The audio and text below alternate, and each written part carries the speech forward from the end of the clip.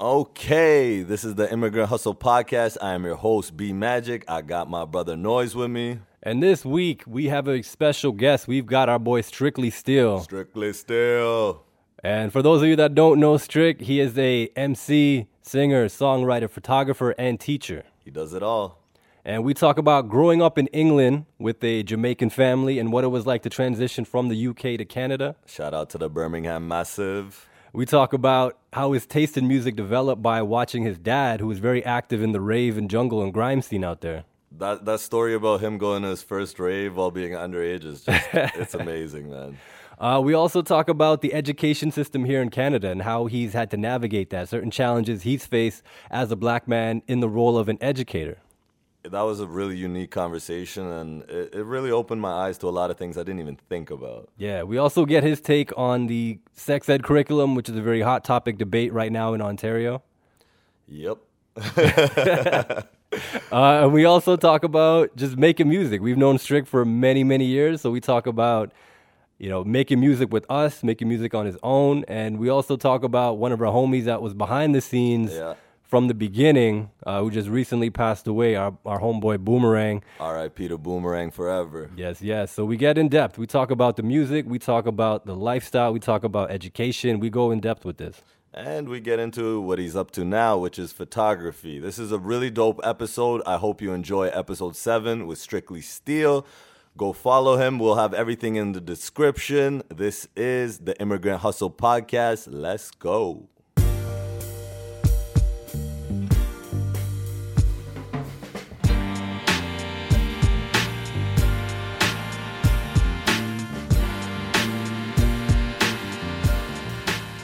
Okay, this is the Immigrant Hustle Podcast. I am your host, B Magic. I got my brother Noise with me, and we got a very motherfucking special guest today.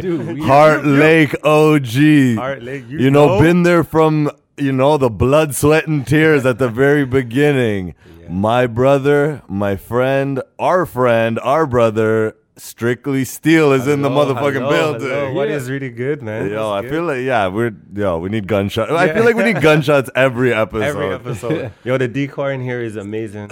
Only if you could see this, man. You know what?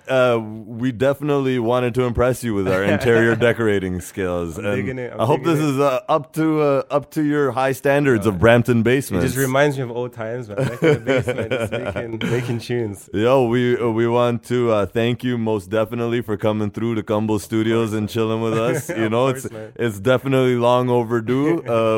You were one of the first names that I think we put down when we wanted to start doing this. So definitely thank you for coming through. As always, Noise, what would you like to start with? This is big, man, because Strick, I've known you for a while. Yeah. For a number of years, but I feel like I don't know that much about you. Yeah. As far as your story, your history, family history. So I'm excited for today just to learn and just kind of get the opportunity to find out who the man Strictly Steele is, Strictly Steele, man. I remember, just sorry to get sidetracked, I remember in high school, I'm like, who is this giraffe tall black guy, skinny as hell, with a British accent rolling around these Heart Lake halls? 0121. I was like, what is going on with this guy? But obviously, I was like, I had a very good understanding of British culture back then, so I was so intrigued. I'm like, I gotta meet this guy. But yeah, Noise, continue. Sorry. So I guess we'll start it from there, man. You are from Birmingham originally. Yeah, Birmingham. Where exactly? So I was born and raised in Handsworth. Handsworth. You might know, Handsworth. So B21 area. And then I moved to Erdington. So most of my teenage life I was in Erdington, which is, Mist. So he's from those ends too. Okay. Shout out to Miss. Shout out to Steel Bangles. So I moved to B23. Man, Birmingham was sick growing up. It was sick. You just playing outside, playing football with no goalposts. Yeah. All that kind of stuff. Playing knock door run. So the come up was nice, man, and just having everyone outside at all times in the summertime. What's your ethnic background for those that may not know you? So my grandparents are from Jamaica originally, so they were born in mostly the countryside. Okay, So do you know like whereabouts in Jamaica? Yeah. So my granddad's side, on my dad's side, is from Chilani. Okay. So that is like proper bush, man. Like you go out there, just real yard, man. Yeah, just see goats tied up by the tree. Okay. And then on my mom's side, they're from a place called Manchester. So again, bush. You have to go up a few mountains. Nice. All that kind of stuff. But I went there. I've only been there once when I was 10. Okay. And it was humbling, man, because you see they came from like a little hut, basically, to like big Birmingham. And then they thought the streets were paved with gold and all this kind of stuff. So who was like the first in your family to make that journey to England from Jamaica? It was like a mass movement of immigration at that time. So the 60s, the 70s, like a lot of West Indians were moving over to England. It was still a British colony at the time. So my grandma, she actually traveled on a British passport. She showed it me, and she's like, yeah, we came to England because we thought, we're going back to the motherland, all that kind of stuff, like the Queen's land. And then they got here, and it was like, yo, it was full of shit, man. It was just like dirty, it was grey. You kind of get used to the lifestyle out there. So even though my grandparents have been in England for majority of their life, they still have thick Jamaican accents, still speak patois, all that kind of stuff. Yeah. Well, yeah, they were. Let's say they were there for a better life, but they're still island people. Still, island people and for those people that may not know English weather, definitely not island weather. Not at all, man. Not at all. It's a lot of range. Yeah, it takes a lot to get used to that kind of climate, man. Like even going back now after being in Canada for so long, like going back, it's like a whole different atmosphere, man. Like it does affect the way you listen to music out there. It affects the way that you just move around. No, it's funny because like I've been going to England since like age 5, right? And like pretty much if it wasn't every year, it was every other year in my childhood when we lived in Norway.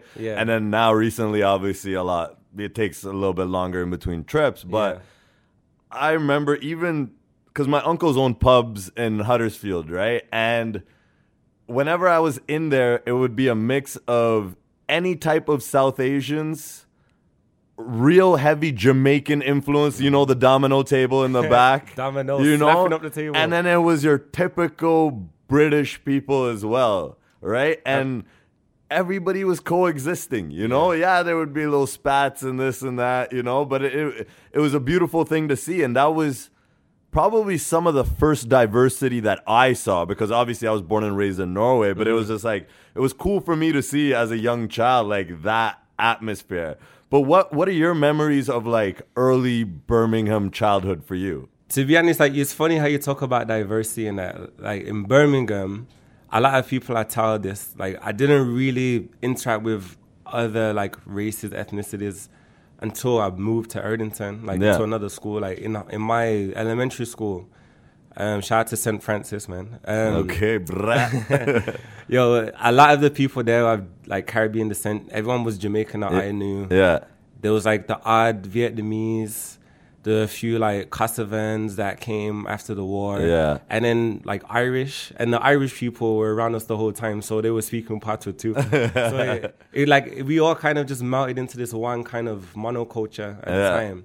And then when I went to high school, that's when I was like, yo, Birmingham is different. Like there's a lot of different ethnicities here. Yeah. And it was mostly a white school. There was probably about 10% black kids in the school. Yeah. And we all kind of stuck together. And then it was just a weird mix, man, because you could tell that they weren't used to having people in their school. It was like traditionally white school. Yeah. And then seeing like a whole bunch of black kids coming from like the inner city, it was different for them. So that was probably my first experience of seeing like white British culture, apart from the television. Sorry, not to cut you off, but was Birmingham different than other cities with regards to just the amount of diversity that was there? Yeah, so you have like your little pockets. So Handsworth, for example, is like a big Caribbean population, a lot of South Asians as well. So Soho Road probably rings a lot of bells with some people, right? Yeah, especially for Punjabis. It's in a lot of Punjabi songs talking about Soho Road. Yeah, man. So that was like a landing strip. Like you go there, you can get groceries from all over the world. You go there and get you the Caribbean like groceries. You go there and get you South Asian like bakery and all that kind of stuff there. So that was all I was used to, like being around my grandma's church friends that all spoke patois and all spoke like as if they were still back in Jamaica, And that was me coming up. It was only when I went to high school I was like, whoa, there's a different side of the city. Yeah. Well, that's for a lot of immigrant kids, right? It is the culture that you're like seeing mainly is your own culture, right? Sure. Like even for me, I was in a place like Norway, but the culture within my house is all Punjabi stuff, right? So it's like you're saying, patois was your thing. Like even for my brother, I think he spoke Punjabi and he didn't really know much Norwegian until he went to school. And a lot of my friends that grew up here are the same way. And then school is kind of where it breaks down your own culture and you start learning about other cultures and you realize there's more to this little bubble that I've been in. So you said high school is when you first encounter more diversity. How was that like? And what was it like? Like you said, it was mainly white school. Was there ever like a problem with that? Because I know like my cousins have said racism is very evident in British culture for many reasons. Yeah. Right? But like, what was your experience like? So the initial school that I went to 2 schools. The first one that I went to, it was known to be like a racist area. Yeah. So even from the jump, my dad was like, "Oh, why are you sending my son to this school?" to my mom, right? Yeah. And like going there, it was like you were kind of in a bubble of just being around people that looked like you, sounded like you, from the same kind of experience as you. Yeah. And you did feel like an outsider. And there was a few times where we got into just fights and all that stuff based just off race. Yeah. Based off like, and I say this a lot to my friends, like a lot of these mentalities and ideas come from like those dinner table talks that they have, right? And then they come to school with the same mentality that their parents would have had. And it was just from that ignorance, and it would just be like all of us would just group together and just defend ourselves. There would be times where we'd have to get a minibus to like the nearest bus station because there's like the National Front, which is like a extreme group that would be anti-immigration, anti anything that's not white, anti like the white supremacists. Yeah, basically. Yeah, it's pretty much their version of the extreme right, which is going on in America right now. And they will come to the school and protest while we're still like on the way out of the gates. So stuff like that we had to deal with, and that was the same stuff that my parents had to deal with when they went to school in a different neighborhood. So it was like a cycle of just same things that happen over and over again. Hearing some of my uncle's stories, it's like they literally, like there would be days where they're like, yo, it was Paki bashing day, and they'd let out the South Asian kids early, and they'd like literally the white kids would like hunt them, but then like obviously once the community found this out, the older heads in all the South Asian communities would be waiting, and like if any white kids tried to mess with their kids, blah blah blah, and it's like obviously that type of level of racism is not still there, but the lingering effect of those days are still there. Because like you said, the table discussion. Yeah. Your father is watching whatever the news is, and they're talking about migrants. If you're there talking shit about migrants, that's what they're going to think is the right thing because they're looking up to their father. So that's where a lot of these racist mentalities come from. But yeah, I don't want to get stuck on that because I love England. It's an amazing place. I loved it though.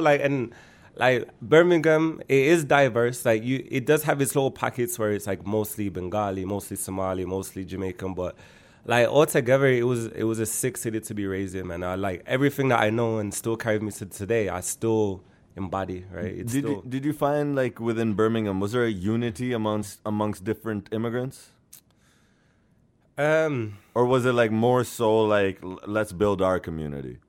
And we're just not going to bother them. They won't bother us. It was more so like, let's build our community. Yeah. I would say. Like, it's a little bit different now. Yeah, because it was still fresh. Yeah. Yeah. And they were still coming over just trying to get rid of racism within their own communities as well, right? Yeah. So, like, it's mostly, like, we're just looking after ourselves, protecting each other, and then whatever happens, happens. But now I feel as if with the new generation, the barriers are kind of dropping a bit more. And there's more diversity, a little bit more people are collaborating with each other and things like that. Most stuff. Yeah, but growing up, it was sick. And my grandparents, when they moved, they would tell me all the stories about how when they first came to England and how their expectations didn't match up with what they were told. I feel like that's a lot of immigrant stories. Yeah. It's like you're promised this. For our parents, it was the Western world was like this next like crazy utopia, right? Yeah, but it's opportunity. like this, that, like, yo, life will be sick as long as you just get there. Yeah, just and work. then you realize it's all a pile of shit, and you got to work for everything, right? But obviously, more opportunities, but the opportunities for immigrants in those days were like, here, have the shittiest work ever for way less than what anybody else would get paid. Yeah. But they embraced it and they ended up staying. So they have their family there. So my parents were both born in Birmingham. Okay. And yeah, like from growing up, it was just one of those things where I was just always surrounded by my culture through music, through food, language. How many siblings do you have? Just one brother. So my little bro, Sham Steele. Shout out to Sham Steele. We definitely got to get him on here. For sure, man. He was in the city recently. He shut down a few places. Shout out to your brother, man. Really talented artist. Yeah. So growing up, like music-wise, it would be like my dad was heavy into the drum and bass and the reggae scene, like jungle is what they called it back then. So he was heavy in that scene. Like he was going to like raves all the time, like all days. And like family, like close family friend is an MC called Bassman, which is a legend out there. Like if you ask anyone in the UK music scene about this guy, like they know him. So listening to that growing up always kind of inspired me just to like mic presence, like how you can control a crowd of 1,000 people just by spitting bars, like instructing them to do stuff. It was inspiring to see that. And jungle kind of has that vibe of old school like hip hop parties, where it was a DJ and an MC. Yeah, because if you go to those raves, that's the guy. Yeah, the beats are obviously putting people in a trance, but the general is the man on the MC on the mic who's commanding certain things out of the crowd. And I remember hearing that even at an early age when I would travel to England, and I was like, "What is going on? What is energy this?" in it? It's just straight energy, heavy energy. And what, like, was that the first music that you were like exposed to? I would say it would be a mixture of reggae, jungle, and my mom is still to this day, like an R&B head. So it was like Sunday morning, it would be clean up music, listening to old school rubber dub reggae and R&B, like Sade and all them kind of vibes. Okay. And then when me and my dad were together, just rolling around in the whip, it was just me and the passenger listening to some deep and dark, heavy jungle drum and bass tunes. So it was sick, like a little mashup of everything. That's dope. Do you remember the first time you went to a rave? Yeah, I actually do. So, so I was 16, and there was this place called Air in Birmingham, Club Air. Massive place. It was kind of like an arena where they used to just do raves. And my dad was spitting there at the time, and then like Bassman was there too, so he was on the lineup. Your dad was like actually in the music scene. Yeah. So he was an MC. He goes by the name of Spanglers. So he used to spit out over like reggae and jungle. So he brought me there, and I was just amazed by how many people there were. And these people were like off their face, man. Like they were just on something else. And I'm just a 16-year-old. I'm drinking Red Bull to try and keep up. Can't drink alcohol, so I'm just drinking Red Bull and water. Like, yo, I'm gassed, I'm here. You know? And then I get there, and it's this DJ. This DJ was absolutely greasy. His name was Andy C. Okay. 3 turntables he was using to spin. And he was just controlling the crowd, like every little movement, every little jump, every little mix. The crowd was just going nuts. And I was just on stage just watching the whole entire crowd do their thing. And just seeing that, I was like, yo, this music thing is sick. Like, just you realize the power within the power of it. Because I've always been like a headphone listener, like listening at home. I had like a little boombox in my room, and I'd always make mixtapes and all that kind of stuff. But the live element of music is something else, man. Yeah. Especially when you see so many people just dancing, skanking to the same tune. Yeah. So that was my first rave, and left there at like 6 a.m, bushy-eyed, everything. And then my dad's like, yo, so what did you think? I was like, that was sick. He's like, okay, when you have age, you can come to the next one. That's wild, man. Yeah. So 16, man, started off. That's crazy. And like, when does hip hop enter your life? Or obviously there's grime and certain other aspects, but like, what are your first memories of like hip hop? Hip hop, oh man. Was it even American hip hop, or was it UK hip hop? So my dad was a big hip hop fan back in the day, and he still is now. But he kind of likes to revisit a lot of albums. So my mom used to always joke, like, "Yo, your dad thought it was LL Cool J." Like he used to wear the fisherman hat and the gold rings and the gold teeth and all that stuff. So LL used to play a lot. Like Radio was one of the albums I remember hearing a lot when I was growing up. And it was like he listened to a lot of the black conscious rappers like X-Clan. Used to listen to a lot of Ice-T as well back in the day, like the kind of like those ghetto hood raps, but they had the storytelling to it. And then I guess modern rap, it would more so be like Mobb Deep. The Infamous was an album we played a lot, and for me that was groundbreaking when I heard the samples and just like the storytelling.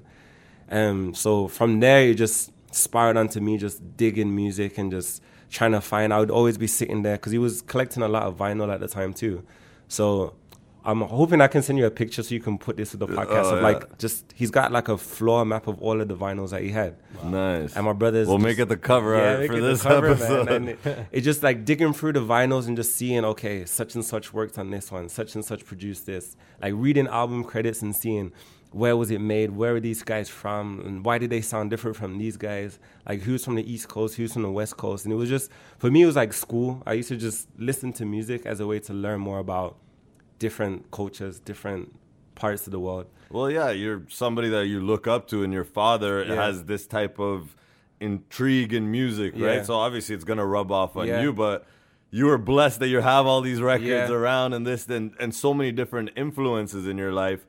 And I also want to touch down on grime, because grime is very important, I feel, in your journey and in UK's journey in general for their type of music. So what are your like earliest memories of grime music? Because it's changed to grime has come to the forefront finally in the UK. Yeah. But it faced a tough battle at one point. It was because so the basic thing in you'll notice in England there's like a few different genres just pop up every so often. Every few years there's a new genre. So grime was kind of like the back end of the scene called garage, UK garage music. So my mom, because it was very similar to R&B, you had like the lush vocals, the big vocals on there.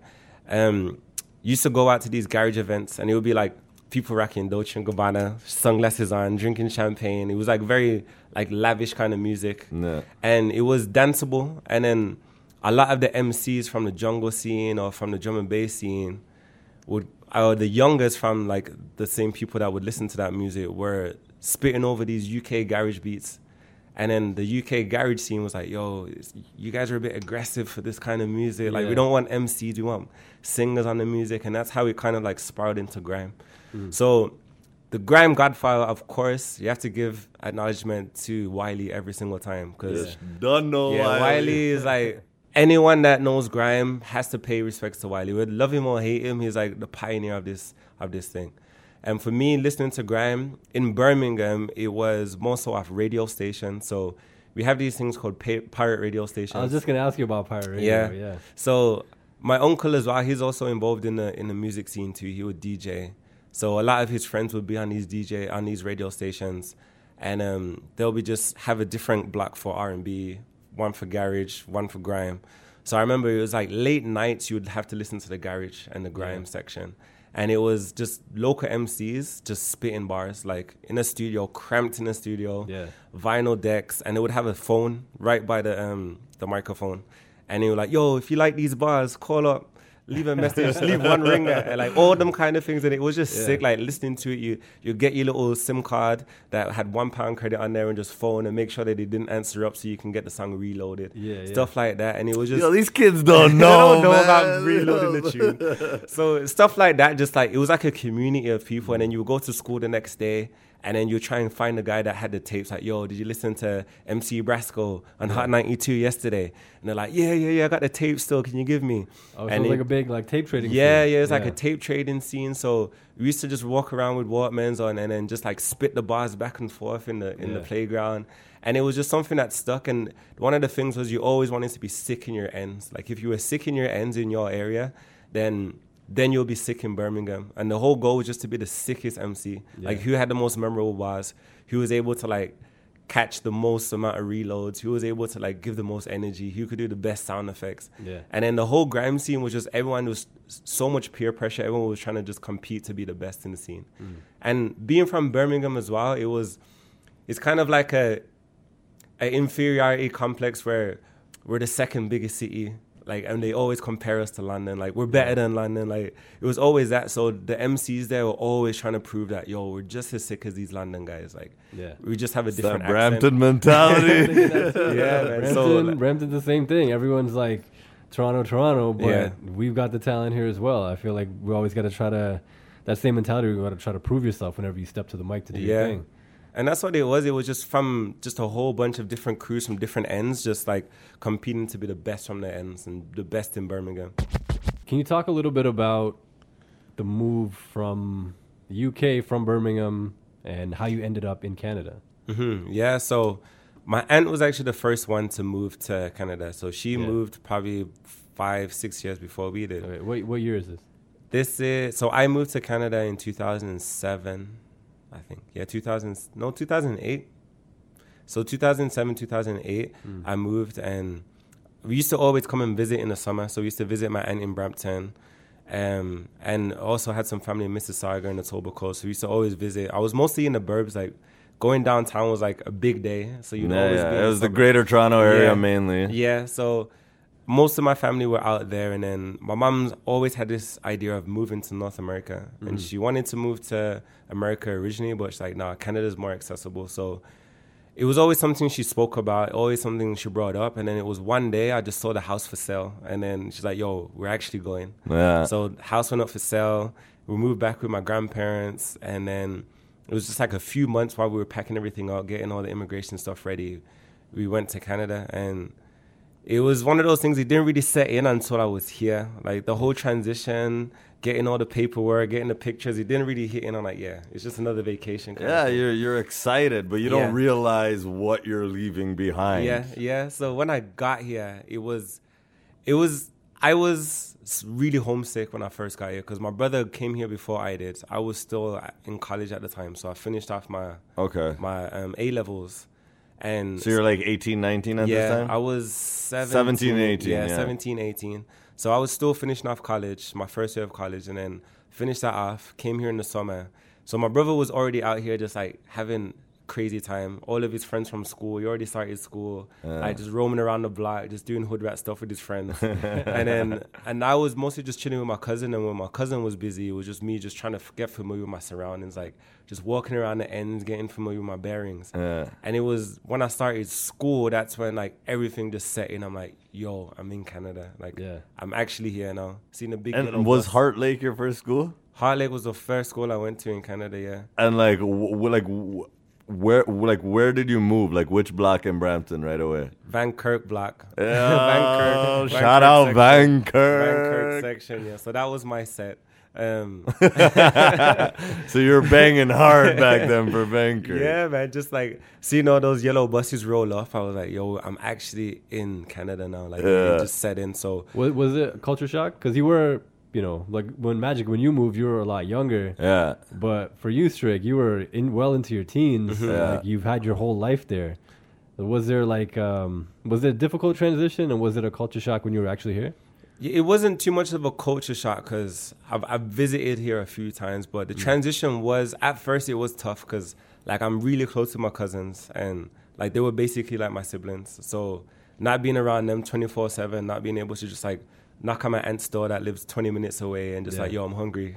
And then, just crash there for the evening. That was a different kind of transition for me, like rather than just having the family around, it was just having one aunt that lived close by. And it took a while to get used to that, like just the space of everything, man. Like Brampton's massive, like the blocks were huge, whereas in Birmingham, everything was 15-20 minutes from where I was, like in terms of my grandparents, my aunts, my uncles, cousins, all that stuff. So it did take a while to get used to, and then when I went to school, it became a lot easier to just get more familiar with the lifestyle and getting accustomed to just the Canadian way of living. Like being in high school was different for me because I was already in college at the time. I was already speaking to my professors and lecturers by a first name basis, and then having to go back to school and call Mr. and Miss and all that kind of stuff, and have bows tell you when to go to. It took a while to get used to, for sure.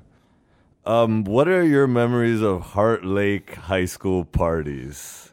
Oh man, so, Heart Lake house parties. Like, I tell my friends about these parties. They were like, I think every year probably says this, but I think we had the sickest year of parties, man. Like we went in, like, whenever parents went away for the weekend, like they went away to like cottage country, or they just went on date night. Yo, who's got a free yard? And then it was just one of those things where you just see every single person from your grade there. For the people that don't know, in Brampton, there's not much of a nightlife, let's say, right? And especially when you were underage like we were, if you didn't have a fake ID, there wasn't really many places you could go. So the options were like, what, Tim Hortons parking lot. Exactly, right? Or literally what you said is anytime anybody's parents, usually the white kids, anytime their parents were gone, they would they were the only ones that were really brave enough to throw house parties. And you could never do that. No, man. Like, I would do it sometimes, but like not as much as like, all the homies. And them shits were always wild because it was like everybody was so hungry to just do anything because there wasn't much to do. That word would get around, and then by then it would be people from even different high schools, or we'd go to like a Mayfield party out in the fucking boonies out there, but it was dope, and it was like you said, it was all different cultures, and it wasn't like no clique thing, it wasn't no there wasn't really much like jocks versus nerds thing at Heart Lake. It was mainly just. If you're cool, you're cool. Yeah, if you're a good person, like, if you're a good vibe, then there wasn't no like real bullying or anything like that. Like, your typical high school fights, but it wasn't like anybody were getting picked on. But I just remember my high school years were some of the dopest years of my life, and it was because of that. You had to improvise and just create good nights for yourself, right? And I think just being able to see people outside of the school environment was a good experience as well. Like socializing with them outside of school. We had a few legendary freestyle sessions. And I was about to say that, like, I think that's when we started off on this music thing, like just being in those basements with the pink foam sticking out the wall. Yeah. Just freestyling because the auxiliary cord broke or something like that, and they just needed entertainment. I remember because I had been recording on like shitty computer mics and like sending diss tracks and all stuff like that, right? Who are you dissing, fam? Like all the mandem, like at school, and then the next day we'd talk about it, but it was never like showing people to like show off my skill. I didn't think I was good, right? And then comes high school parties, and then like somebody would spit, and usually it'd be somebody that wasn't that good, right? And then I'll be like, man, like in the back of my head, I'll be like, I can spit better than this guy. Like, just do it. Just do it, right? So then high school parties were the first times with a little bit of liquid courage, I would start doing it. And the reaction off of things like that were like the first time I ever had the idea of I could be a rapper and people actually like what I'm saying other than like my close friends. And just like having the reaction of you, like, saying something funny about somebody and shit like that. And like, those were probably the reason why I ever had the audacity to even record, Like, I think that's how it all started off for us, to be honest. Like, if I trace back, like, the Brampton music lineage, it was probably from a house party where we were just spitting bars in the basement over instrumentals or, like, someone beatboxing. And then like afterwards, like, this guy can spit, or this guy he's got bars, like, and then eventually we just ended up just connecting through that house party network. Did you guys ever rhyme in a cypher together at a party? A few times. Yeah, man. Like, I remember there was one legendary one out in Wasaga Cottages, man. I remember. So there was like this like rundown place that fucking there was. Like, our whole pretty much school, like a few grades were down there in Wasaga just partying, right? Wilding. And I remember that fucking, me and him were in this, like, so it was a bunch of cabins, like maybe like 8 to 10 cabins in this one little fenced off area. And we were in one of the cabins and we had started a cypher, just me and you. And I think somebody was beatboxing. I couldn't tell you who it is. But I remember me and you were just going back and forth. Like, I was spitting random writtens, then going freestyling off the top of the head, but it was just like mainly just us just fucking having fun, right? Yeah. And I remember by the end of it, like I hadn't like looked around because I was so into it. By the end of it, our whole cabin was just packed with people, like to the point where like people were standing in the doorway, like creeping in, looking in, and like I'm like shit like that. Where like it was gratifying in those ages because it was like, it's like I never. You were just doing something naturally, and then to see people be like, oh my god, gathering around, it was dope. It was fun, man, and we were doing it with like no other motive than just to be dope and to have fun. To have fun doing something we love. Like we had such a respect for the art that we didn't consider ourselves rappers, but like we still did it for fun in an innocent way at that point. But like we touched down on a little bit earlier, eventually we do have the idea of music. So me and you started making a lot of music in Brampton basements at the same time where I run into the likes of Noise, boop, boop. I run into the likes of Humble the Poet and all these people. You were in this bubble of young Punjabi kids within Brampton growing up and not only doing hip hop but all sorts of creative shit. What were your thoughts as a non-Punjabi kid kind of seeing all these things that were bubbling at that time? To be honest, it didn't feel any different than from me spitting in Birmingham or spitting back home. Because, like, the scene out there, you'll notice that all of these grime MCs, if you look at their team, you'll see that it's pretty diverse. You'll have a few Punjabi guys on there. You'll have a few... You have a few Apnas. Yeah. So, like, it didn't feel any different from that, but... it's one of those ones whenever artists are into something or when something like a movement or a subculture is going on, like you don't know it's happening until other people start telling you about it. And I think there was a moment when there was one guy, one promoter must have came from England.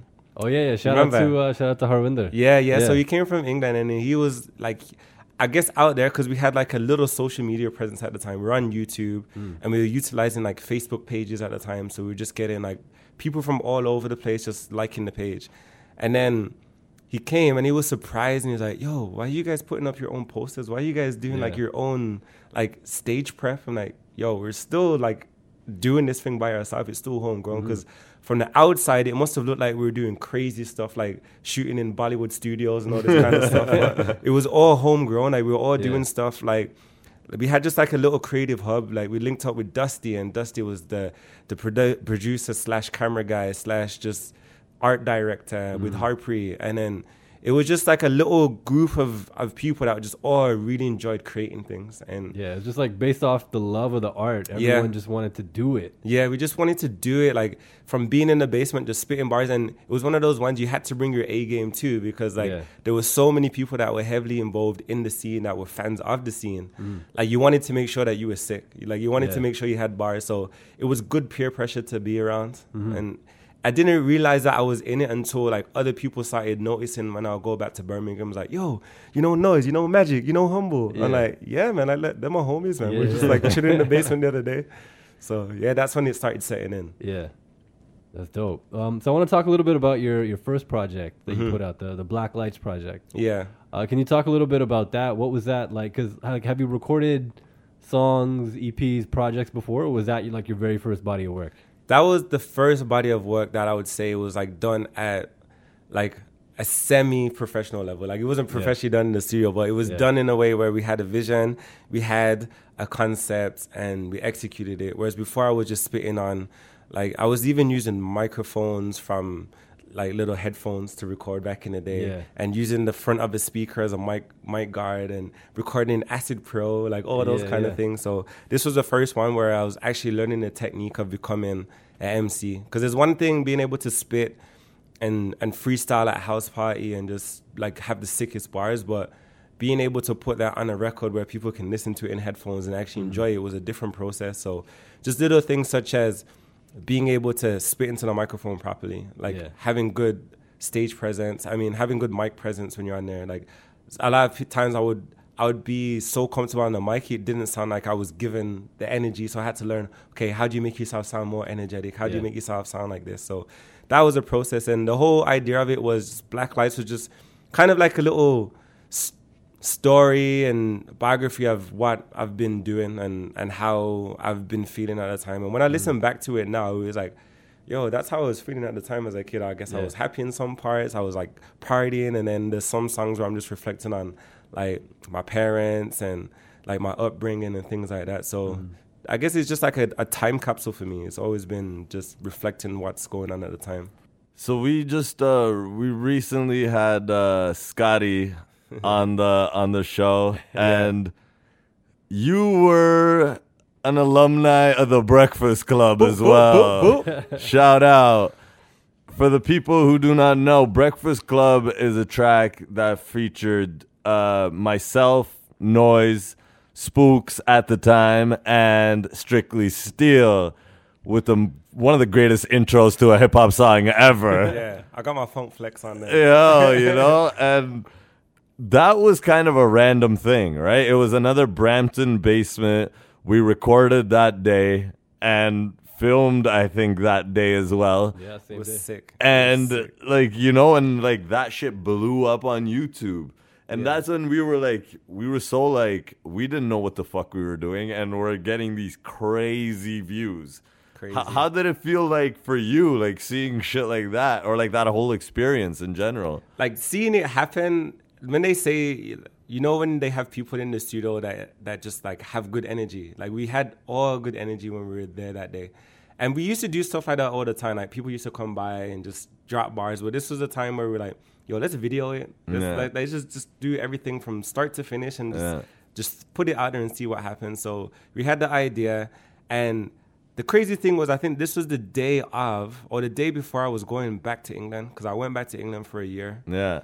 So I wasn't able to stay the whole entire time because I had to go back home, packing and dip. Yeah. And I was just saying, like, yo, guys, I can stay for the first, like, hour or so, and then, like, I got to dip. And then when I go back home, go on YouTube, and I see you guys throughout the video, I'm like, you guys are sick. But it was dope to see. And then my mom was super proud of it. It's like, yo, you know that you're getting mad views on YouTube, and like swear down, and she's sharing it on Facebook and all these kind of things. Okay, Mama Steele, yo, holding it down. Yeah, but it was sick. Like, to be honest, it was just all organic. It was just all of us just in the studio, and we were just having a good time. Like, we just wanted to make a tune where all of us was just able to showcase how sick we were. And I was just in the intro, I'm like, yo, let me just get my hype on. Let me just get my funk flex on and just like introduce everyone with the most amount of gas ever. And it was sick. It was lit because, yo, a Strictly Steele feature is fire. Like, it was always fire. Yo, that's the one thing I can say for sure. And that's the thing, like collaboration, as I was saying, it helps a lot with this music thing and creativity thing, because like good peer pressure just makes you better, right? Like you're able to just learn from other people too. So the stuff that I learned from you in regards to like mic presence, the stuff that I learned from Noise in terms of how to carry bars over and how to like build a theme. So if you're not learning from your circle, it's kind of like you need to bring in that energy. You need to bring in that kind of experience. So we were at that time, we were all learning together, right? Yeah. And then, like you said, it was that friendly competition of, yo, seeing this guy spit these bars. And then at that time, you're not even, we were still in a very young age. So it wasn't like, yo, oh, this guy's trying to outshine me. No, it wasn't even like that. It was like, yo, that's dope. Yeah. I want to be just as dope as that. So let me do this shit as well, right? And that's kind of what we lose as we grow older, right? We forget that, yo, creatively, we are greater with together, more in people around, right? And not necessarily for all things, right? But you can find yourself in very healthy, creative relationships with people.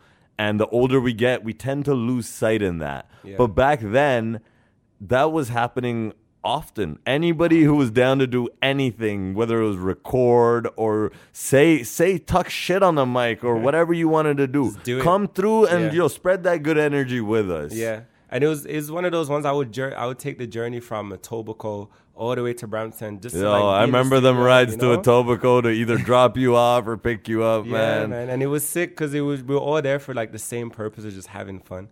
And as you said, it's that balance between independence and interdependence, like having your own ideas and your own style, but also relying on other people to help bring it out of you, and it helped a lot.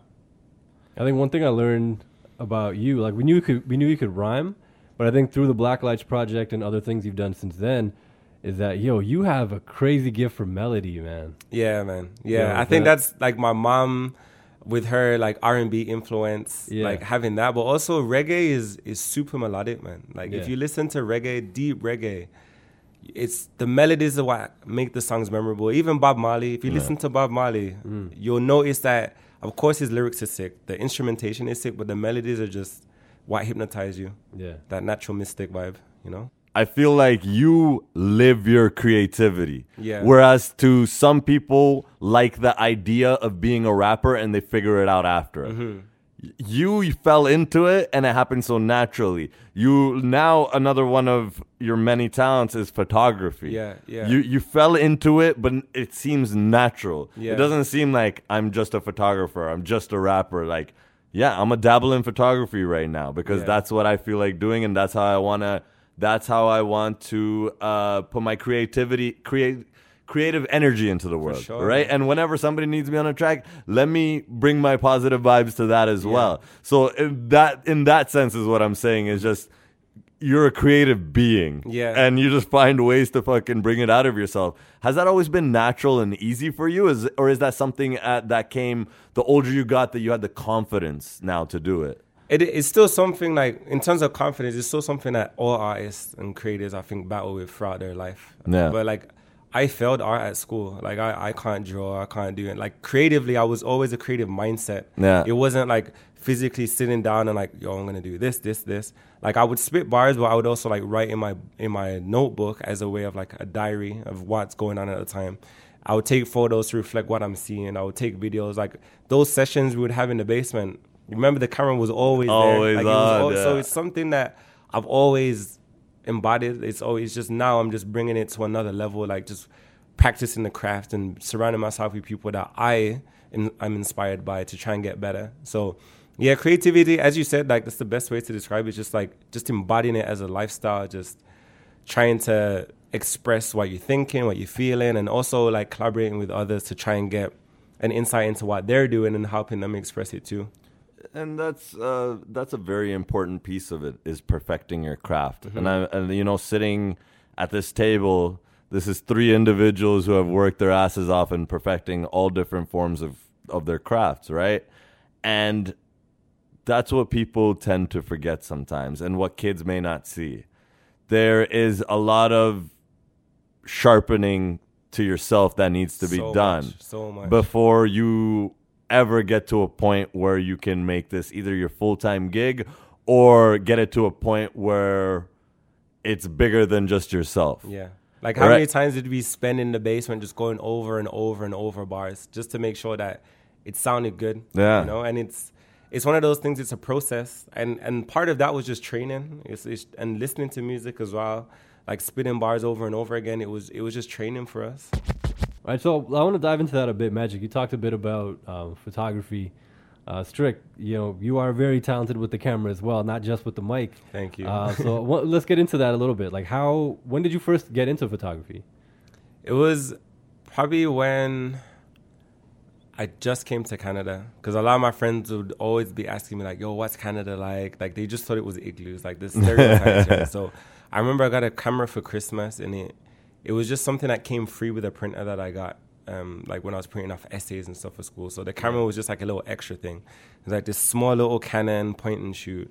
But I brought it everywhere with me, like every house party, every studio session, every road trip. I remember you having that camera around. Like everywhere. I used to just bring it and just take pictures of like just the nightlife, the studio sessions. Like, it was just fun for me to just capture the moment and then look back on it, and also just to send it out to show people like, this is what Canada's like it's different, So it was always just a way to document things. And I started taking it a little bit more seriously when I bought my first film camera. So I bought a film camera like back in the day. I was searching on Kijiji, and it was this old film camera, this lady out in Pickering or somewhere like that. And I was like, yo, I'm not able to make it out to Pickering, like I'm working all day this week, but I really want this camera. Can you send it to me? No. I was like, is there another way that you can like send it to me or something? He's like, you know what? No problem. Send me the money. I'll send you the camera and like you'll get it soon. And at the time, I'm like, it's a bit shaky. You know what? I'm just gonna risk it. It's like $30. So I got it, came pristine condition, and that's when I learned like the fundamental, like the mechanics of using a camera. So it's kind of like using a MPC rather than using like a studio software. Yeah. Like you get into actually going back tactile. to the basics. Yeah. So you're figuring out all the basic stuff. So I was using that.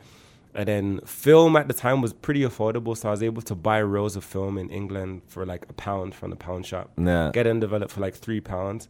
And then just like document what was going on in Birmingham, just document the street style, the street scenes, architecture, just me around my house. My next door neighbor had chickens, so I was like taking pictures of them, just like everything just to practice with it. And then my mom got me she got me like a Canon Rebel for Christmas one year.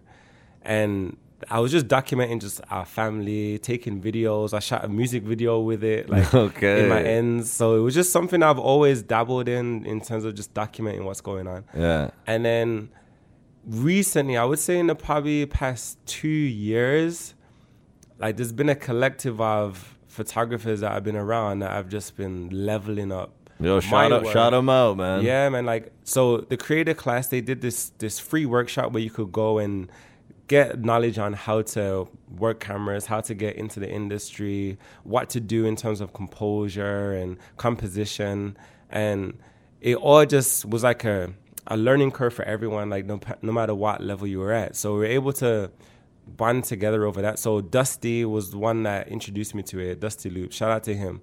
Like me and him, like every weekend we would just link up, meet downtown early in the morning and just like go around, network with people and just shoot portraits. Shout out to Dusty Loops. He's taking too many pictures. That's why he's not here co-hosting with us. I just want to shout out to him because he's one of those guys, again, as you say, like he's he embodies that creative lifestyle. Yeah, for sure. He's just a creative guy. Him and his brother are like two tag team aliens, man. Like, I they can just do everything. I don't know where we found them. Yeah, like they do everything from producing to they could spit bars too. Like if they wanted to. Like and Dusty has some hooks out there that he won't let us put out, man. He's got some. You can see. Oh, trust me. Jeez, but yeah, it was one of those things where like we just got together through photography, and we've always had that connection through music. Like we've always loved music, but it was always the deeper things that we looked into. So like cover art, we'd be fans of looking into the cover art and looking at the track listings and things like that. And then when you look at that, then when you start thinking about composition, and then you start thinking about, yo, why does that album art look so greasy? Why does that magazine cover look so sick? And from there, we've always just been trying to just replicate what we grew up on and trying to document like this crazy energy that's flowing through Toronto right now. So we've been fortunate to be surrounded by so many creative people, and also just people from all different walks of life, from educators to people working retail, but also having a side hustle as a musician, and just being able to document that is just, it's sick because you're able to just put this into a time capsule again, and just everyone's looking at Toronto right now as well. So I feel like Toronto has a crazy amount of photographers, a crazy amount of creators, but everyone has their own style. Like me and Dusty will go out and shoot the same exact subject, but have a different outlook on it, which is something that a lot of people can't do. You know what? From the outside looking in, it feels like, you know, that early part of our music, how that the exciting times of people willing to grow together, it sounds like you found another version of that within photography, and that sounds amazing to me, man. And it's like studying it as well. For me, it's new. Like music, it was like, it's still an ongoing process. I'm still learning. I'm still like diving deep into like jazz archives now, trying to find out like where did these samples come from? Like who are the up and coming jazz musicians now? But for photography, it was, you really do have to put those 10,000 hours in, man, because you can't just get an iPhone and take a picture and think that you're going to be Instagram famous. It works for some people, but like a lot of the sick photographers that I know, they're not really prevalent on the internet. They're not really like Instagram famous. They're sick at their trade. They know what they do, and they just deliver content to big magazines or to having their own stage, their own exhibits and things like that. So it's just trying to figure out like what kind of style you want. Again, is another learning process I'm in right now too. I feel like it's just like a rapper, right? Like, yeah, everybody has their gangster phase, their this phase, their ballin' phase, but it's like, eventually you have to figure out where you fit in the system, right? Sure. So as a photographer, yeah, we can all go on Instagram, and yeah, there are some really, really good photographers on Instagram, but then there's also the typical, let me shoot the skyline with like cool colors and this and that, and they might just be doing it for the IG likes. But then there's people who are, like you said, who are here forever learning about the photography, not just photography in general, and the photography industry. Yeah, for sure. And it's like something that stood out to me was Tremaine, like from the Stay Outlet crew. Shout out Tremaine. Tremaine, like he told me, he's like, yo, every picture should have a story to it. Yeah. Like every picture should be able to give you an insight into what was going on in that frame. And that's what I try and embody when I take pictures. And a lot of people don't know that it's the same as what we were saying with music. Like when you see these Instagram posts or you see someone's exhibit or someone's magazine shoot, you don't get to see all the shots that they didn't take. Nah. You didn't, or the ones that they did take, but they didn't look as good. Yeah. And it's kind of like if you listen to reference tracks in music and you hear like, oh, that didn't sound that good, or that take didn't sound that greasy. And then when you look at these books by like Gordon Parks and you see all of the show reels and all of the actual images that he took and then the ones that he actually cropped. Yeah. Oh, that's sick. Like he's able to have a vision and pick one particular thing.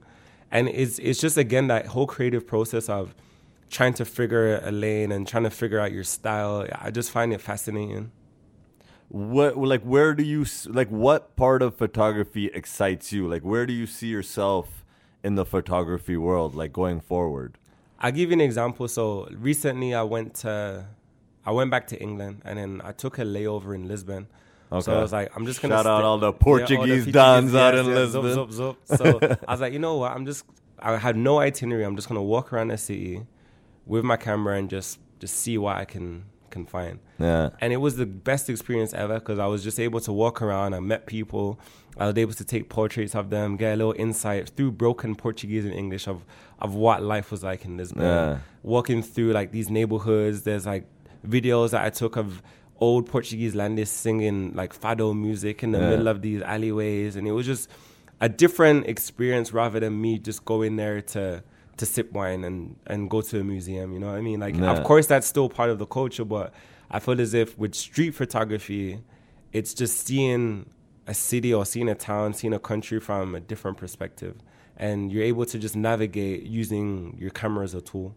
So. The one thing that I like about street photography and even travel photography is that you're really capturing a vibe that is, obviously there's a feeling within you that is being brought out by you taking a picture of something. It can be as simple as somebody's character, of the way you just look at them and you're like, that person's interesting. Yeah. Or it could be a certain block on a street that could be a rundown street, but it's something speaks to you. Yeah. And that's kind of what I like about street photography is like, some people might look at it and be like, what the fuck? It's just a street.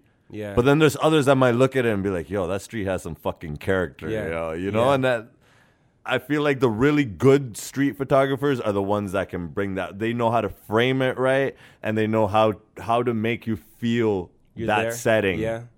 And that's dope. And I see that in some of your shots. Like you said, you have your shots from back in England and Portugal, and even I believe you went to Japan. Yeah, this summer I was in Japan. So that was a crazy trip because I went there with like my partner and her family, and I was able to see the big city life, but also like those small towns where the family came from, and you get to just see real Japanese living. Yeah, and it was something special because you're able to just go and interact with these people, but also just document at that exact time what was going on. So you get to see these temples. It was going around to find different grave sites for her family members and things like that, and being able to document that. It's gonna live forever, right? It's an image. I can frame it and it can stay forever. Same with like a song, it's gonna live on forever. So being able to do that is just something special, and it's something that I want to just get better and better at doing. And we live in a world right now where everybody literally has a camera in their pocket, For sure. right? So it's so accessible. Why not? Yeah, you know, to document as much of our life, why not? Because you know what? I would love if my grandparents lived in this generation and I could literally go see how their life was and some crazy see, parties like, they went maybe to. like, yeah, we have VHS of when we were younger of like, you know, certain things, but like imagine if you could just pull it up on a smartphone and see, like, you know, like so much knowledge is to be gained from that, and admiration and a lot of things, influence, inspiration, all these things, right? And I feel like photography is very important in a lot of journeys that we are on. And a lot of the times when I've been doing this research about, like, even for example, when I'm researching the hip hop scene or the jazz scene or like whatever music scene, a lot of the times we talk about the 5 elements of hip hop a lot, right? When we're teaching it to the youth and things like that. But one of the ones that goes the undocumented a lot of the times is the photographer and the videographer. Like if you didn't have those pictures of those graffiti walls, if you didn't have the picture of those street subways and all of the streets and all of the people with their gold and the people breakdancing. Yo, like, album art in the booklets. Come on, man. Like, it's so important. Vinyl covers, on Source magazine. Like, people don't understand. That was so iconic to us. Like, how many times did you embody, like, the image of a rapper just because you saw the picture of them in... Like, pre-internet era. It's not like you would get a JPEG and you could just look it up. No, like you had to go see it on the stands, and then you could see a certain legendary cover and be like, whoa, like, yo, this is dope. So, no, you're definitely true in that. The videographers and the photographers are just as important as all the other pillars within hip-hop. For sure, man. Just as important as the DJ, the MC, like all of them, because those are those... The footage, the photos that we see, it just brings us back to that time, right? You're able to see what Brooklyn was like in the 60s, 70s, 80s, 90s, to see where it is now, you know? And you're able to see the evolution. Even like somebody like, because hip-hop is such a young art form, right? There's the likes of like Johnny Nunez, who's a very prolific hip-hop photographer. Not only a hip-hop photographer, just a photographer in general, but... he has been working in the hip-hop industry kind of as it's been growing. And, like, now, like, whenever he pulls out, like, an archive pic, you're like, holy shit. Like, yo, this is so dope. And that's important. It's important for us as hip-hop heads to see those pictures where it's like, you know, Jay-Z in a back room or, like, certain Rockefeller members just chilling backstage normally. And, like you said, it lives on forever, and it does tell the story of hip-hop. Yeah.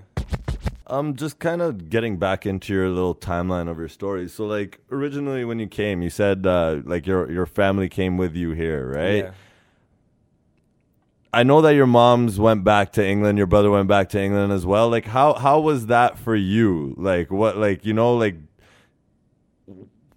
was there ever an option for you to go back, or was there so much of your life being built here that you felt like you had to stay? Or what was the case for you? At the time, I think it was just, as you said before, when we were just in that little creative circle, we were just, so much was happening, and I was able to experience, like, my teenage life out here. Like, most of my teenage life I've experienced in Canada. Yeah. Brampton, Toronto, Etobicoke. And I was just able to just maneuver in a city and get familiar with something brand new, which was exciting for me. So, and you were doing your post-secondary at this point, yeah, I was doing right? my post-secondary. So once my mom and brother went back, like, my whole goal was to just finish off school and then figure out things and what was going to happen. And first year of university, like, it was tough, man, because I was living with my aunt at the time, and like I was trying to socialize and be like in the university and just do a whole bunch of stuff, but I was commuting from Etobicoke, so that took like 2 hours before the subway, you lucky bastard. And then, it was one of those things where I was back and forth, and then like me and my aunt, she was thinking that I was using the place as like a hotel because I was only there for a little bit. Like we got into beef, and like I went back home to England I went back initially just to visit the fam, like just to visit my mom, chill with my bro for a bit, and I ended up staying there for like 9 months, 10 months. I know. I remember we thought you're never coming back. Yeah, it was just one of those ones, like I was working out there, and like it was just so nice to be back home. But I reached a point where it's like my mom didn't sacrifice moving to Canada for me just to give up on it. So I went out there like guns loaded, just like full steam ahead, just ready to just go and shut down. So Like when I was in my first year of school, it was hard, man, because I was working like 2-3 jobs, like hustling, trying to do my thing while studying. And like the studying compared to university to high school is way different, fam. Especially when I majored in English as well. So I was reading a book every week for the course that I was taking, courses I was taking. And I was taking like 4 or 5 courses. So that's like a new book every other week. And you're having to just do things differently. You're having to navigate a whole different system. And I didn't know anyone at the time that went through post-secondary in Canada. So I was learning all this by myself. I was buying books brand new first year. Why was I doing that? Why was I doing that? And then after Are that, you dumb, bro? So stuff like that, little rookie mistakes. And then after I went back to England, I was working out there and I was still making music. Like we did that Believe Me music mixtape. I was doing it like via satellite. That was sick. And yeah, I was still involved in the music scene out there. And that's when like my brother really started to pick up music as well. So like he was kind of under my wing, just like seeing what we were doing, and it kind of inspired him. And now he's killing shit. So he's ripping it, man. Like I don't regret going back at all, but coming back, I really came back focused on I'm out here with a purpose, like to do something and accomplish something. So my goal was to finish school, and I've always been involved in education in some way, in some aspect. So my aunt, she's in education. My mom was also in education as well. So it kind of like naturally fell in place that I became involved in it too. So my goal was to become a teacher because I had some sick teachers in school. Yeah. Also some really bad teachers in school, some shitty teachers. Mr. Da Silva. Jeez. Man's just sending shots on the podcast. I didn't even say anything. But yeah, it was one of those ones like no students should have a bad teacher. Like they should be able to have someone that they can relate to, someone that is like in their best, has their best interests. You know. You're right. You know, we all knew educators who were didn't give a fuck about us. Yeah. And then we know ones that really took an interest in us, right? And that makes a huge difference for a kid who may not even want to be in that fucking class. For sure. Sitting there doing that because that's not the way they learn. And I had a sick teacher for music back in England as well that like really inspired me to get into the profession because she was like this small little 4-foot little white lady. Yeah. But when I came in from another school, I was already labeled as like the problem kid because I came in there after like getting kicked out of this school for being in a fight, this young black kid from the inner city in this new school, and she took me under her wing, man. She just made me feel super comfortable. She's like, yo, you're going to do this, you're going to do this, you're going to write this letter, you're going to apply for this, and having someone like that inspired me, like one person really can make the difference. Yeah. So from there on, when I came back to Canada, I just finished off my studies, got into teachers college. And now I'm in the school board, like the local school board in Toronto, and just doing my thing out here. It's still hard to get full time. Yeah.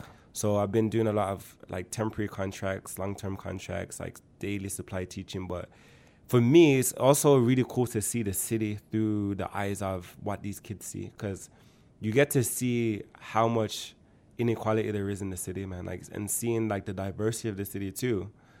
I'm going from schools out in Rexdale to schools in Scarborough to schools downtown to schools out in Forest Hill.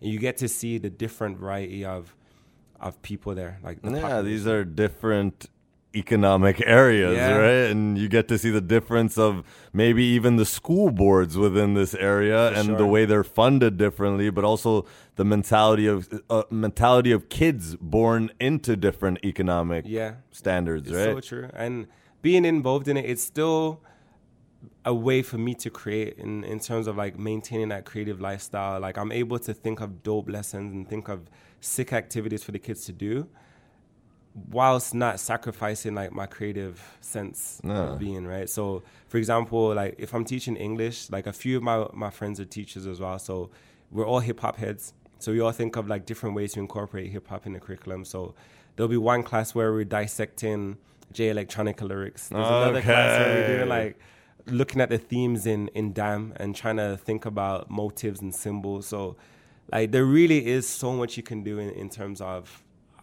showing kids how they can use what they listen to every single day, utilizing the tools and bringing it into something that they can relate to. The fact is, when you use somebody's language, they're going to understand you. And that's the thing. Man. I remember sitting in some classes and not knowing what the fuck is going on. Like you got to speak with them, not at them. You know what I mean? So it keeps me on my toes too, man. Like I'm learning some big boy tunes coming out of the city through these kids. Like, so it's the new artists. Like they put me on a lot of stuff too. So it keeps me on my toes, man. What age do you mainly do? So I'm mostly with intermediate senior. That's grade 7 to 12. So anything in between. So. Well, these are impressionable years, so those are the years where you could really inspire some kids. For sure, and especially at like elementary level, that's the stage where they're thinking, is school for me or am I just going to do my own thing kind of thing? So it's definitely those years where you make the most impact. And especially with high school, they already have, some of the kids have their paths lined up from their parents. And it's just that peer pressure and that adult pressure on them as well to get things done, to get A's, so they're not focused on learning, they're just focused on getting marks, just getting through the system. So trying to bring back the excitement of learning something new and trying to grasp a new concept and just bringing back that excitement. Like, you know, when you find out a sample from a song, you're like, yo, I found a new sample from a tune. You hear it in the store while you're just walking. You can do the same thing with literature, man. Like, you can read a book and like, yo, this guy got sampled by Shakespeare. Like, all this kind of stuff. So I enjoy it. So you kind of navigated through, you know, different social economic neighborhood statuses like that. As a black man, you know, going through these different neighborhoods, some of them where, you know, there are more diverse neighborhoods, some of them where, you know, you would be someone that's an oddity there. I guess how do you reconcile that, or does that change your approach to the classroom? It does, because it makes you, for me, you always have to have culturally relevant material. Like you always have to be making students comfortable with what they know and making sure that their backgrounds are important in the classroom. So it's not to discredit them and say, no, we're only going to be learning about such and such because they discovered Canada. It's like, no, you don't need, there's nothing in the curriculum that says you have to do that. So being able to bring in their experience helps as well. But going there as a black male, especially in elementary school, there's not many of us in the system. Mm-hmm. Like there's not many there's not many males in the elementary system. Yeah.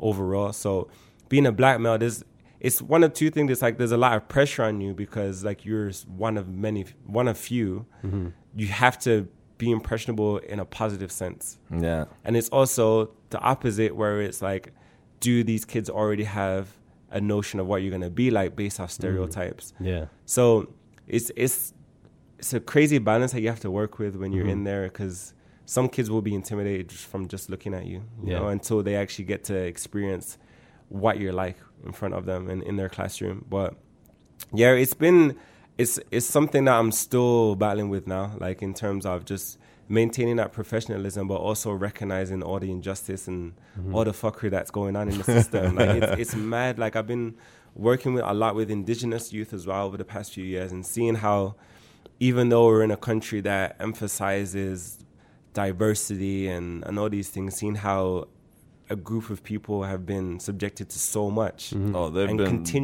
been shat on so bad, and it's unbelievable. Yeah, and just seeing how even now it's still something that they have to fight, and it's exhausting. Like, you know how exhausting it is when you have to defend your race all the time. Like, especially being people of color, you have to defend certain things that you do. You have to defend certain practices. You become, fairly or unfairly, you have to become the spokesperson for your entire group. Yeah, and it's exhausting. So like the kids that are in front of me, they're exhausted as well, because it's their whole entire life they're already just slapped with a label. Yeah, you know, and it's not always a positive one. So yeah, it's just navigating through the system.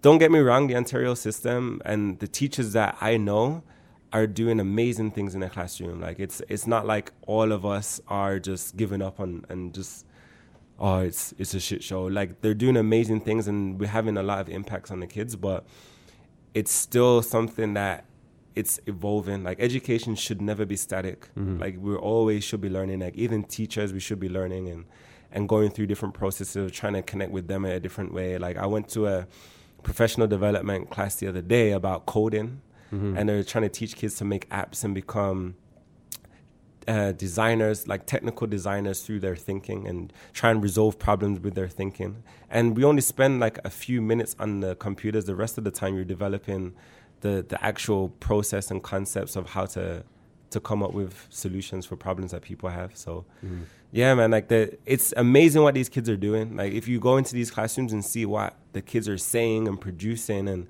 the conversation that you can have at kindergarten level, like it's inspiring. No, yeah, like I feel like even with what you said is like this next generation of teachers, like we knew how it was like to be in school.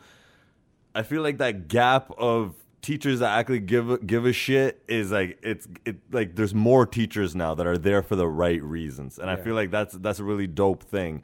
But just like going back to your thing, like I don't, now thinking about it, there was not many male people of color teaching. Like shout out to Mr. Kelman, back in Heart Lake, the gym teacher, fucking the rugby coach. I mean, the wrestling coach. Heart Lake legend. I actually used to see him bouncing at clubs, and I used to be in there with like fake IDs, and I'm pretty sure he knew, but he still let us up in that bitch. Yeah, so shout out to Mr. Kelman, man. The plug, eh? The plug. Yeah.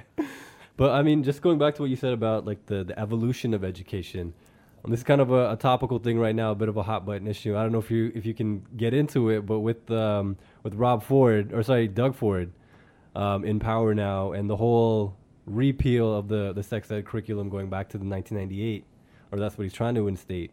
Do you want to get into that a bit? Do you have I can dabble on it a bit. So there's like a few things that people are getting wrong with this whole argument. Like it's not a sex ed curriculum. It's a health and physical education curriculum. So the document covers subjects from being healthy, playing sports and having good communication skills when playing sports, to making sure that you brush your teeth and washing and showering every day, things like that.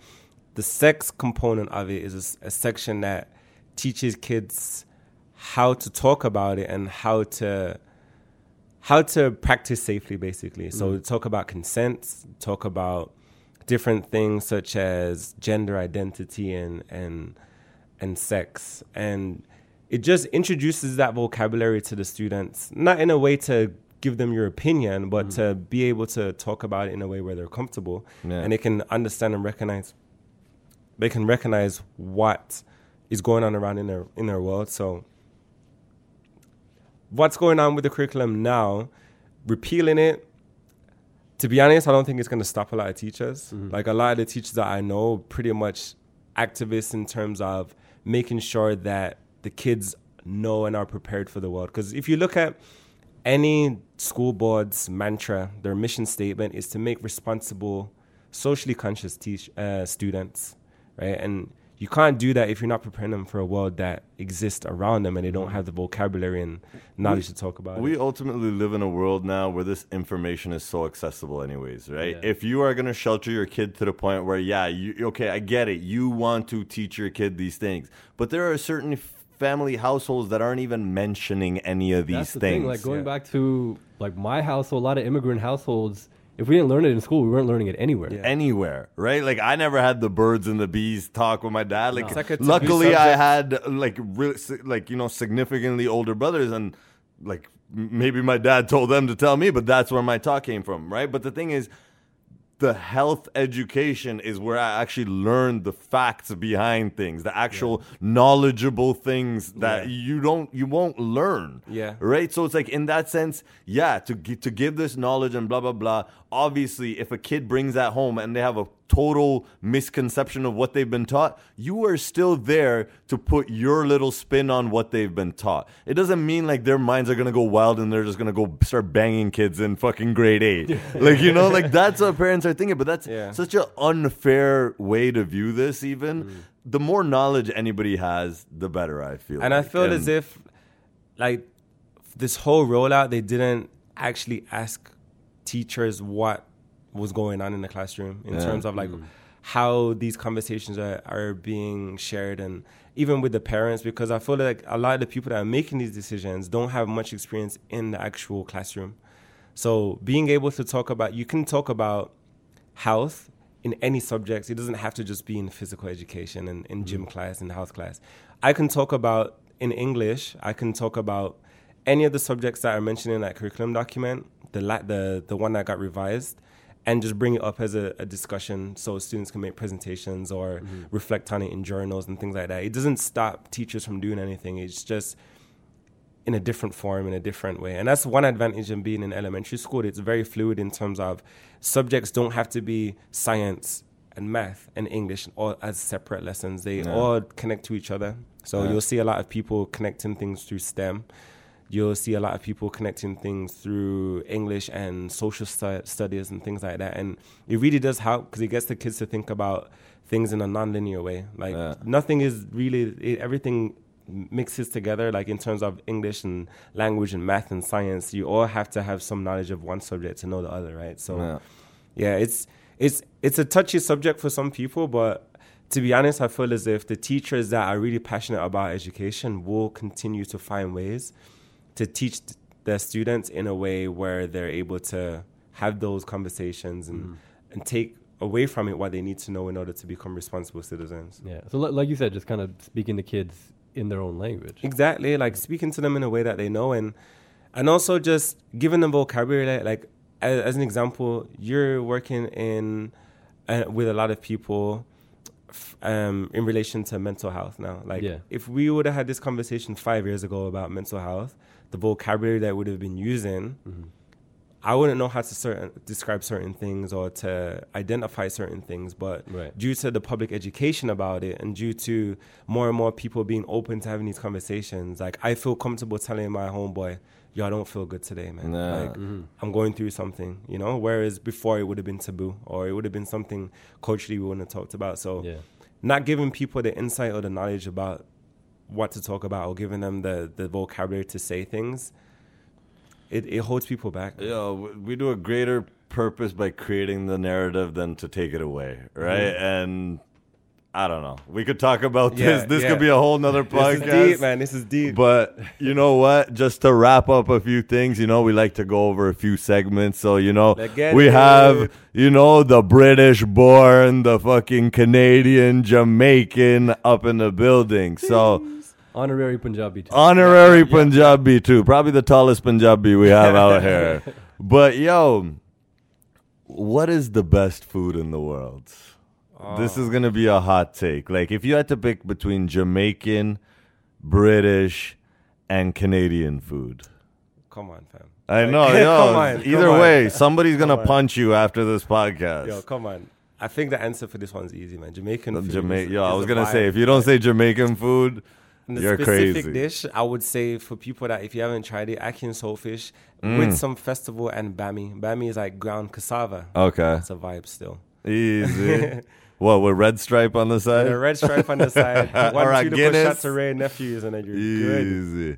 Yo, man, jerk chicken, I could eat that 24/7, 7 days a week. Yeah, it's sick, man. Like, just having it around in the summertime. Like, I've had a few plates this summer still. Yeah, I recently just went vegetarian, and the food I miss the most is probably jerk chicken. Jerk chicken. Yeah. One of my homies, she actually like makes jerk mushrooms as an alternative. It's not the same, but you get the seasoning. I want to try that. Yo, you should actually. I just recently got a dope jerk seasoning, so you could probably try it on veggies, man. Okay, chocolate bars. Because UK has some fire chocolate bars. There's this one chocolate bar. Oh, Booster bars. I'm not sure if you've had one of them. I've never had that. I know Lion bars. Yeah, Lion bars are good. And then what? Booster bars are a vibe. Flaky. Flakes, yeah. Even the Cadbury fingers. Birmingham is also home to the Cadbury factory. Come on, don't tell me that. We used to go to the Cadbury factory on school trips. They used to give us bare samples. So we used to go there, like get our sugar supply, come home, just murk the whole pack. Like, we used to get a lot, man. Okay, so I know the answer to this next question, but I want to tell the story after you answer it. Where is Carling beer better, in UK or in Canada? UK. So yeah, this is definite. Easily, so I used to always tell Strictly, I'm like, yo, every time I go to the UK, all I drink is like pints of Carling at my uncle's pub, right? And then whenever I'd come back to Canada, I'd taste it, and it's like the shittiest beer ever, right? And that goes down to, I guess, the way they make it over here, because they don't import it from UK, right? They have their own little factories out here. And I remember one time, Strick had just got back from England, and my homie, like, I think we were going to like Peterborough or something. We're going to Peterborough to party at somebody's university campus or some shit, right? So I remember right before we're about to hop in the car, Strick's like, yo, I got a 4-pack of Carling from England for you. I was like, okay, my dog. I was so gassed. We're on the way there. I'm like, I didn't even want to drink it, right? But I think we cracked one each. We cracked one each, right? Because I'm like, yo, I got to cheers and drink this with my homie. Brought it back from the UK just for myself. I'm like, yo, this is amazing. We were drinking it on the way there. We end up getting pulled over, right? This fucking asshole cop, right? Fucking ends up seeing that we have like open beers and whatever. He's like, yo, I could give you tickets, this, that. This guy, like, even the unopened cans, he made us fucking dump them. So all the Carling cans this guy has brought me back, like, dumped them, but like I still kept the can. I was like, nah, I can't let this go. He was emotional after that. So we got to the destination and he's like, you forgot about it. But yeah, that was a crazy road trip. Yeah, man. I just that randomly came into my head right now. Drum and bass in the car. I think that's why we got pulled over, because we were going a bit too fast. All right. So okay. So we heard about your best Jamaican dish. Mm-hmm. What's your favorite traditional English dish? You can't beat a Sunday roast, to be honest. Like, a good Sunday roast is everything, man. You got the Yorkshire puddings, the gravy, bisto.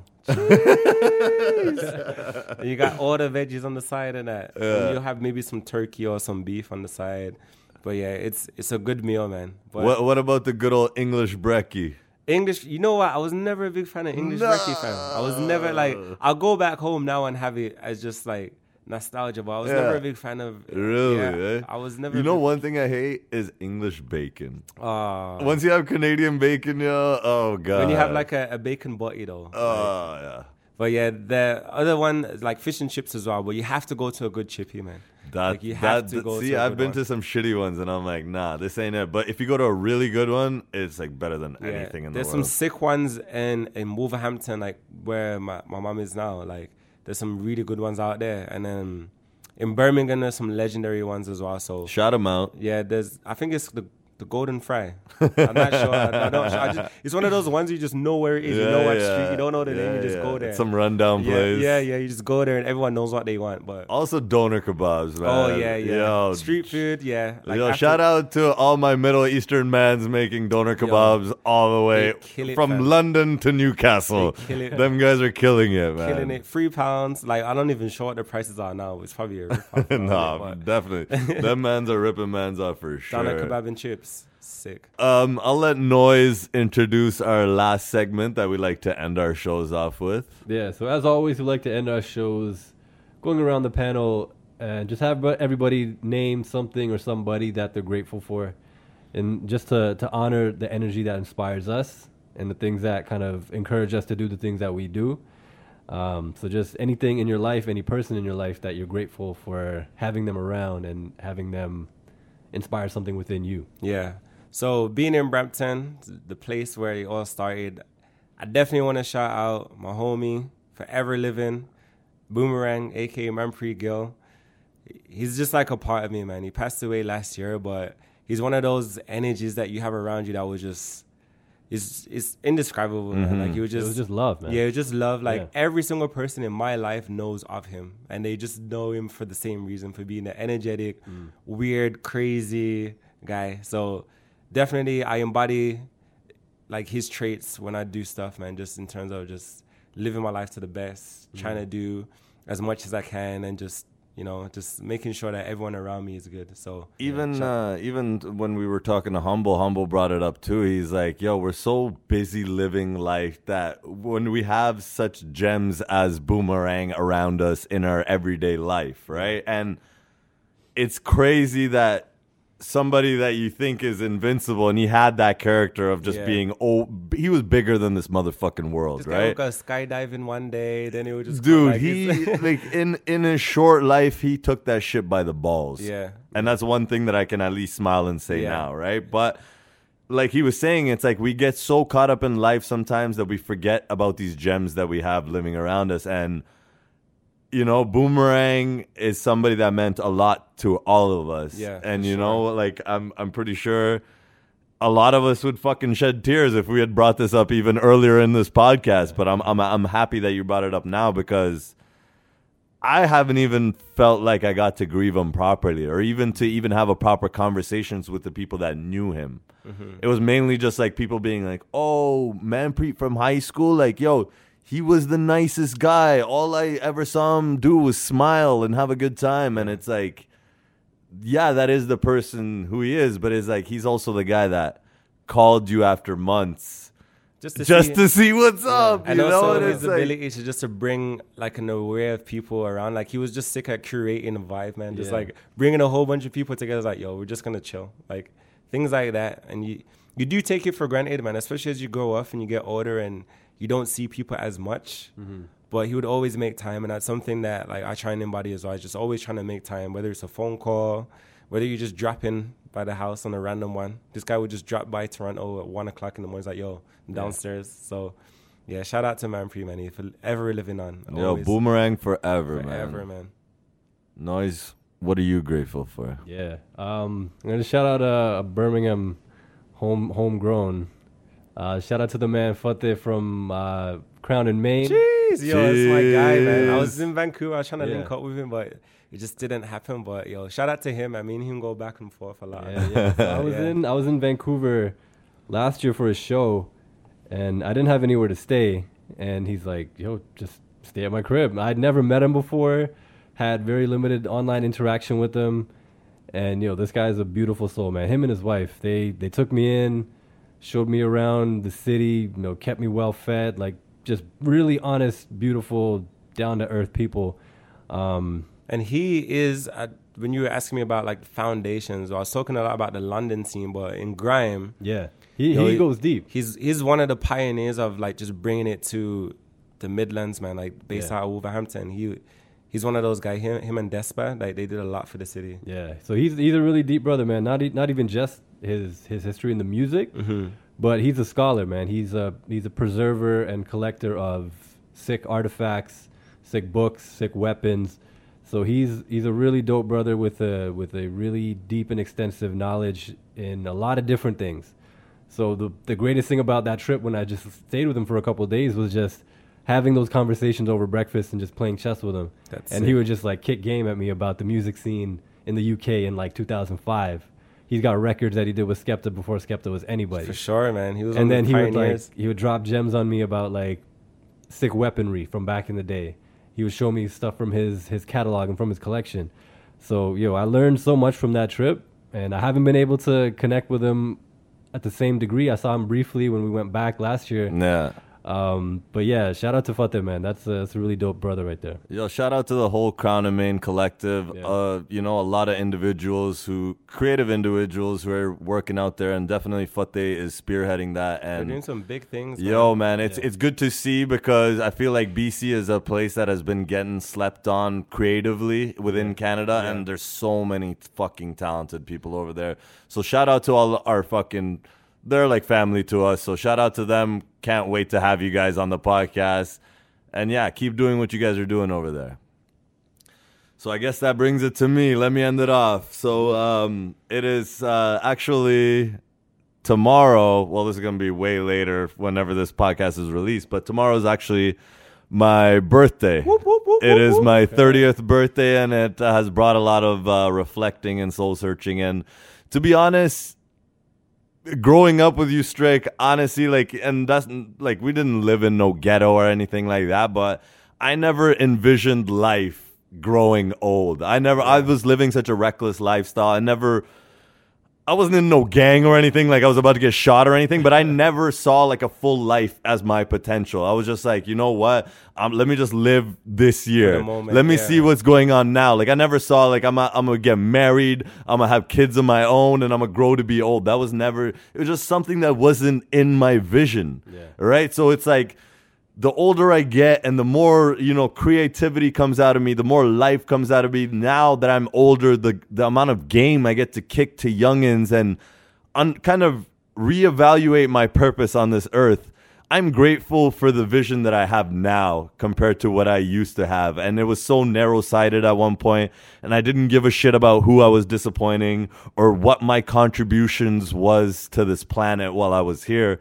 It was just about, what the fuck am I doing today? What am I doing tomorrow? And fuck everything else, right? And that's a bad mentality to have, because we have to look forward to something and set goals and kind of level up each year, right? And that is something that I take in pride now, as in every year I want to become, first of all, a greater human being. I want to become a greater son to my parents, a greater uncle to my nieces and nephew, a greater brother, a greater husband, a greater, creative even. Yeah. And my whole thing that I've realized is we are constantly growing. We're constantly learning. This time is very fragile. I've lost some really good family members. I've lost some really good friends along the way. And the older I get, the more I realize that it's important to soak it all in, but it's also important to realize what the next steps in life are. And my clarity within my own mind of the person I am and what my piece is in this world is growing greater. And in that sense, I'm excited for the future.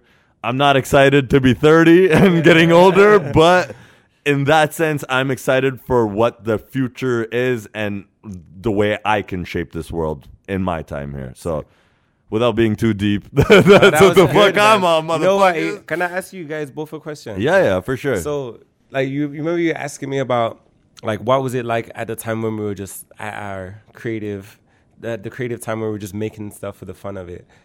At that time and now, do you, like, the younger generation that look like you and can relate to your experiences, reach out to you and try and get advice or try and get some game of how this thing works? All the time, man. Yeah? Yeah, people will hit me up, like people that are like at a very, very base level, just asking me concepts about fundamentals, like how do you rhyme, how do you put a verse together. So I'll get those type of messages, but then I'll get other people on that are, a bit more advanced in what they're trying to do with their crafts, that are asking for a bit more insight. How do you perform on a stage? How do you train for that? So I get a lot of people, a lot of different people from different stages of their creative journeys. And yeah, I'm always happy to respond to an email and share whatever knowledge I've gained. That's dope. And so it's been really cool. It kind of trips me out sometimes. Yeah. I'll meet someone who's in their 20s and they'll be like, yo, I grew up listening to you. Isn't that crazy? Yeah. That's the fucked up thing. Like, even creatives who are now kind of etching their lanes right beside us, they were like, yo, I remember being young, and the second you guys came out, it was like, that's what made me feel like I could do it. And it's like, now to think about it, like, we don't think like that we've had like 8 to 10 years doing this shit, right? You come in, it's like, yo, I'm the pioneer. So these kids were like elementary school, high school, and now they're going into university, to now even, working jobs and shit like that. And it's like, to even people older than us that have even been like, yo, I'm from, like, I was at a wedding the other day and there's like, yo, I'm from the Bay Area. I was listening to you guys, Zoo Babies, all this shit. And this was a grown-ass man telling me this, right? And he was just like, yo, way to represent our people and stuff like that, right? So it's like, that sense is cool, even on the creative sense, but then even on, as fans, like, the impact you have on kids. Like, I'm sure, like, me and Noise have numerous stories where it's like, you've helped me through depression or the certain things that were going on in my life that I heard that you were going through, and it helped me understand that I'm not just out here by myself. So I felt like once that came into our life, that's when we kind of realized our greater purpose within this shit, right? Before it was just like, let's make the dopest music possible. But then it's like, yo, we have a really big responsibility within our own community to showcase our knowledge of what it took for us to figure it out. Do you feel like a lot of pressure from that though? At times, but now the older I got, at least for me, like now I'm so confident and I'm going to lead a kid in the right way because people have led us down the wrong way. People have just blown smoke up our ass and being like, you guys are dope, but they never actually spit game to us that was knowledgeable info. It was always just like, oh, you're popping on YouTube right now, so let me just talk to you because you're popping. But it was never like, yo, little kid, let me tell you, yo, these guys are going to do this, they're going to do that. Like, yo, you get your money right, get your fucking credit for everything you do and this, that. And like, nobody was doing that for us. Yeah. Like, we had to study hip-hop to get that. Yeah. There was rappers that were older than us from our community, but like, nobody in like arm's reach. Nobody that I could like email was just like, when we started reaching out to Humble, like that was when Facebook started popping off, the YouTube started popping off, right? And now we live in the internet age. So to any young kid listening, just reach out to these creatives, man. Don't do it on the like, I hate this thing where they're just like, yo, man, put me on, yo, like post my track, yo. Like, it doesn't work like that. I'll give you all sorts of advice on how to get better and build yourself and how to get put on yourself. But I'm not just gonna post your track because you tell me to, you know. And I feel like we definitely need to share our knowledge in that sense. That's dope, man. Yo, I think that's pretty much it for the podcast, no? That's a wrap for this episode, at least. Yeah, yo, strictly honestly, I am proud to be able to say that I've been part of your journey. The creative you are as a musician that's forever growing, that we still see, that we still call upon whenever we need a feature. I'm glad that you're still making music. I'm glad that you found happiness within another media art form, which is photography, and you're killing it within that and finding new inspiration. Also doing your education, going into a field that you love, that you're doing for all the right reasons. I want to say that I'm definitely proud of you, brother. Thank you. I know we don't get to say these things often to each other, but I'm proud of the man you are. And I definitely want to thank you for coming here and sharing your story, because these are important things. Like you said, documenting things on photography and stuff like that. We owe this to the next generation. We do, man. To spread our knowledge. And if they get that little 30 seconds out of this podcast that helps them in whatever they want to do, then, yo, we've served our purpose. Yeah. Noise, you got anything to wrap up with? I feel like, Strick, you're a joyful creative. Yeah. Like, there's always a lot of joy with what you do. With joy, yeah. And you create from a very joyful and an honest place. So, yeah, that's... Because sometimes I struggle with my shit so much, and I'm just like fighting myself to come up with these bars. But then I look at you do it sometimes, and I'm like, yo, it's so effortless and it's so fluid. And I try to draw inspiration from that and try to incorporate that within my own approach. Thank you. Man. So yeah, man, you're constantly learning. I'm constantly learning from you. Constantly learning from Magic. We all are. And just trying to draw inspiration from wherever I can. And yo, I just want to say, thank you for coming on the show, and yo, we need more educators like you in the field, man. Thank you, man. Yeah, man. Like, if we really do, especially males. We need some positive role models in the community. Like, I've been doing, just with my own workshops that I've been doing in schools, a lot of teachers that I talk to, they're like, yo, middle school, elementary school, they don't see a male teacher till they get to high school. Yeah. No. And by then, they already have, like, negative conceptions of them, right? So, yeah. But yeah, man, thank you guys for having me. Like, this is sick. I am your host, B Magic. I got my boy Noise. And last but not least, Strictly Steele. Boop, boop. Okay.